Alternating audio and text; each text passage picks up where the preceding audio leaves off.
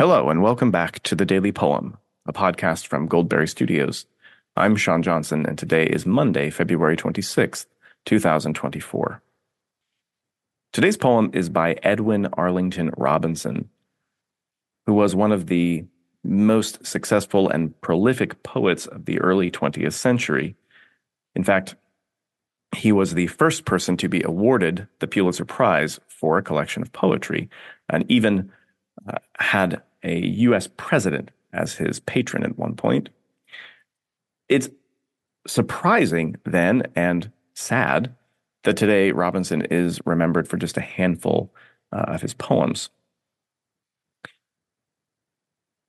Miniver maybe his best known poem about a lackluster fellow who laments that he was not born in an earlier age, maybe an age of knights and chivalry, where great deeds were possible for people like him. Instead, he sits in a bar and drinks away his sorrows. Or Richard Cory, the poem that I will be reading today, which owes some of its continuing popularity and fame to Simon and Garfunkel, who turned it into a hit song in 1966.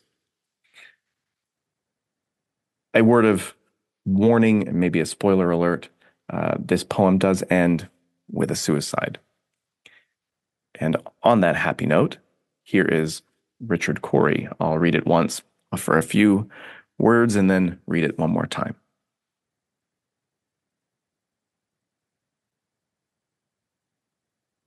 Whenever Richard Cory went downtown, we people on the pavement looked at him. He was a gentleman from sole to crown, clean-favored and imperially slim. And he was always quietly arrayed, and he was always human when he talked. But still he fluttered pulses when he said, "Good morning," and he glittered when he walked. And he was rich, yes, richer than a king, and admirably schooled in every grace. In fine, we thought that he was everything to make us wish that we were in his place. So on we worked, and waited for the light, and went without the meat, and cursed the bread. And Richard Cory, one calm summer night, went home and put a bullet through his head.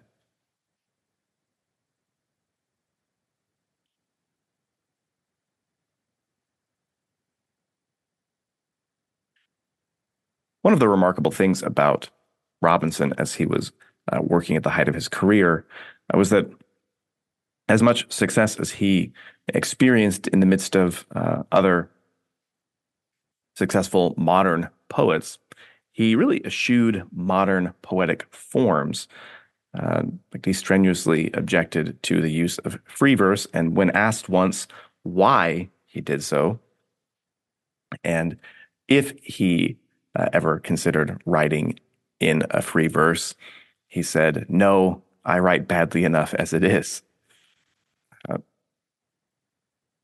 However, his poetry did carry at least one more modern hallmark, and that was a pervasive gloom.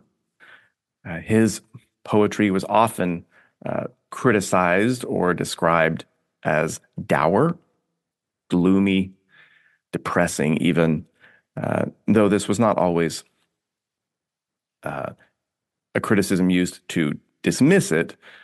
It was one that was unavoidable, and in the end, Robinson really had to accept that he qualified it sometimes and tried to offer rationalizations for why he depicted life in a grayer or bleaker manner than some poets.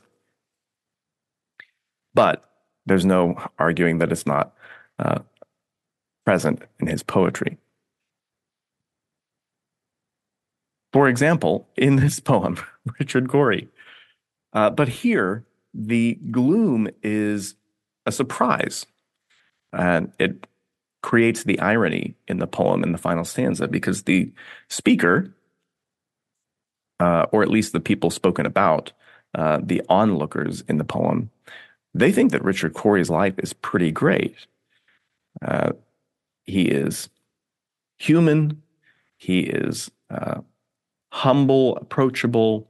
He's not one of those rich people who has their nose stuck in the air. He walks down the road, looks people in the eye, greets them, says good morning. He's always human when he talks. He's admirably schooled in every grace, and he's as rich as Croesus, as they say. It seems, in fact, like his life is utterly desirable. The speaker says, in fine, we thought that he was everything to make us wish that we were in his place. But the dramatic irony is that the onlookers don't know what turmoil there is inside of Richard Cory. We, as the readers, don't quite know either, but we do know that it drives him, for all the appearance of uh, happiness or contentedness, it drives him to take his own life. The thing that I appreciate about the poem is that in the midst of that shocking conclusion, we get the strong implication of a moral. I think we're meant to draw a certain conclusion about Richard Cory's life, and that though it is filled with wealth and opportunity, those things don't automatically buy happiness. In fact, sometimes they can be an obstacle to true happiness, but that the poem never spoon feeds that to us or forces it down our throats. It drops this tragic conclusion in our laps, and we're left to sit with it and work out the implications for ourselves. The version of this poem that is the Simon and Garfunkel song is a little more developed in its interpretation. The speaker of the poem is a little more embittered.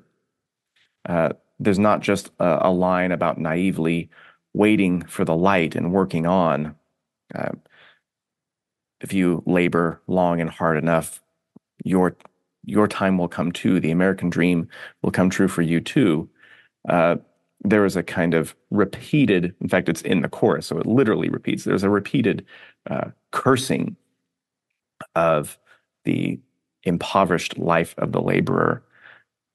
Their chorus goes, but I work in his factory, and I curse the life I'm living, and I curse my poverty, and I wish that I could be, oh, I wish that I could be Richard Cory. So it creates this link.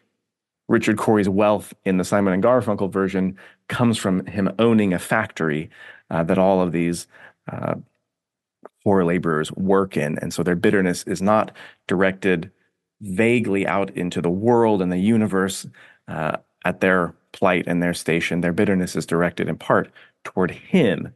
And the wish to be him is a darker kind of envy or jealousy. And the striking thing about their version of the poem is, though in Arlington Robinson's original, the suicide at the end shakes us out of that admiration for Richard Cory's life. It leaves us thinking, oh, maybe there's not as much to be desired there as we thought. But the Simon and Garfunkel song gives us the suicide, which is just as shocking and just as abrupt. But then the chorus repeats again, so that the speaker seems to persist in their desire, even though they see the end that Richard Cory comes to. They repeat yet again, I wish that I could be, oh, I wish that I could be Richard Cory, which is maybe an even bleaker look at the persistent desire to have what may harm us in the end. Here is Richard Cory's, rather Edwin Arlington Robinson's Richard Cory, one more time. Whenever Richard Cory went downtown, we people on the pavement looked at him. He was a gentleman from sole to crown, clean-favored and imperially slim. And he was always quietly arrayed, and he was always human when he talked. But still he fluttered pulses when he said, good morning, and he glittered when he walked. And he was rich, yes, richer than a king, and admirably schooled in every grace. In fine, we thought that he was everything to make us wish that we were in his place. So on we worked, and waited for the light, and went without the meat, and cursed the bread. And Richard Cory, one calm summer night, went home and put a bullet through his head.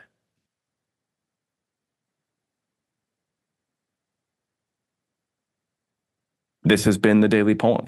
Thanks so much for listening. We'll be back tomorrow with another poem for you. To listen to past episodes or support this show, please visit dailypoempod.substack.com. If you're just happening upon our show by some happy chance, you can also subscribe there at our Substack page to make sure that you get the daily poem delivered to your inbox every day. On behalf of our whole team at Goldberry Studios, I'm Sean Johnson. Until next time, happy reading.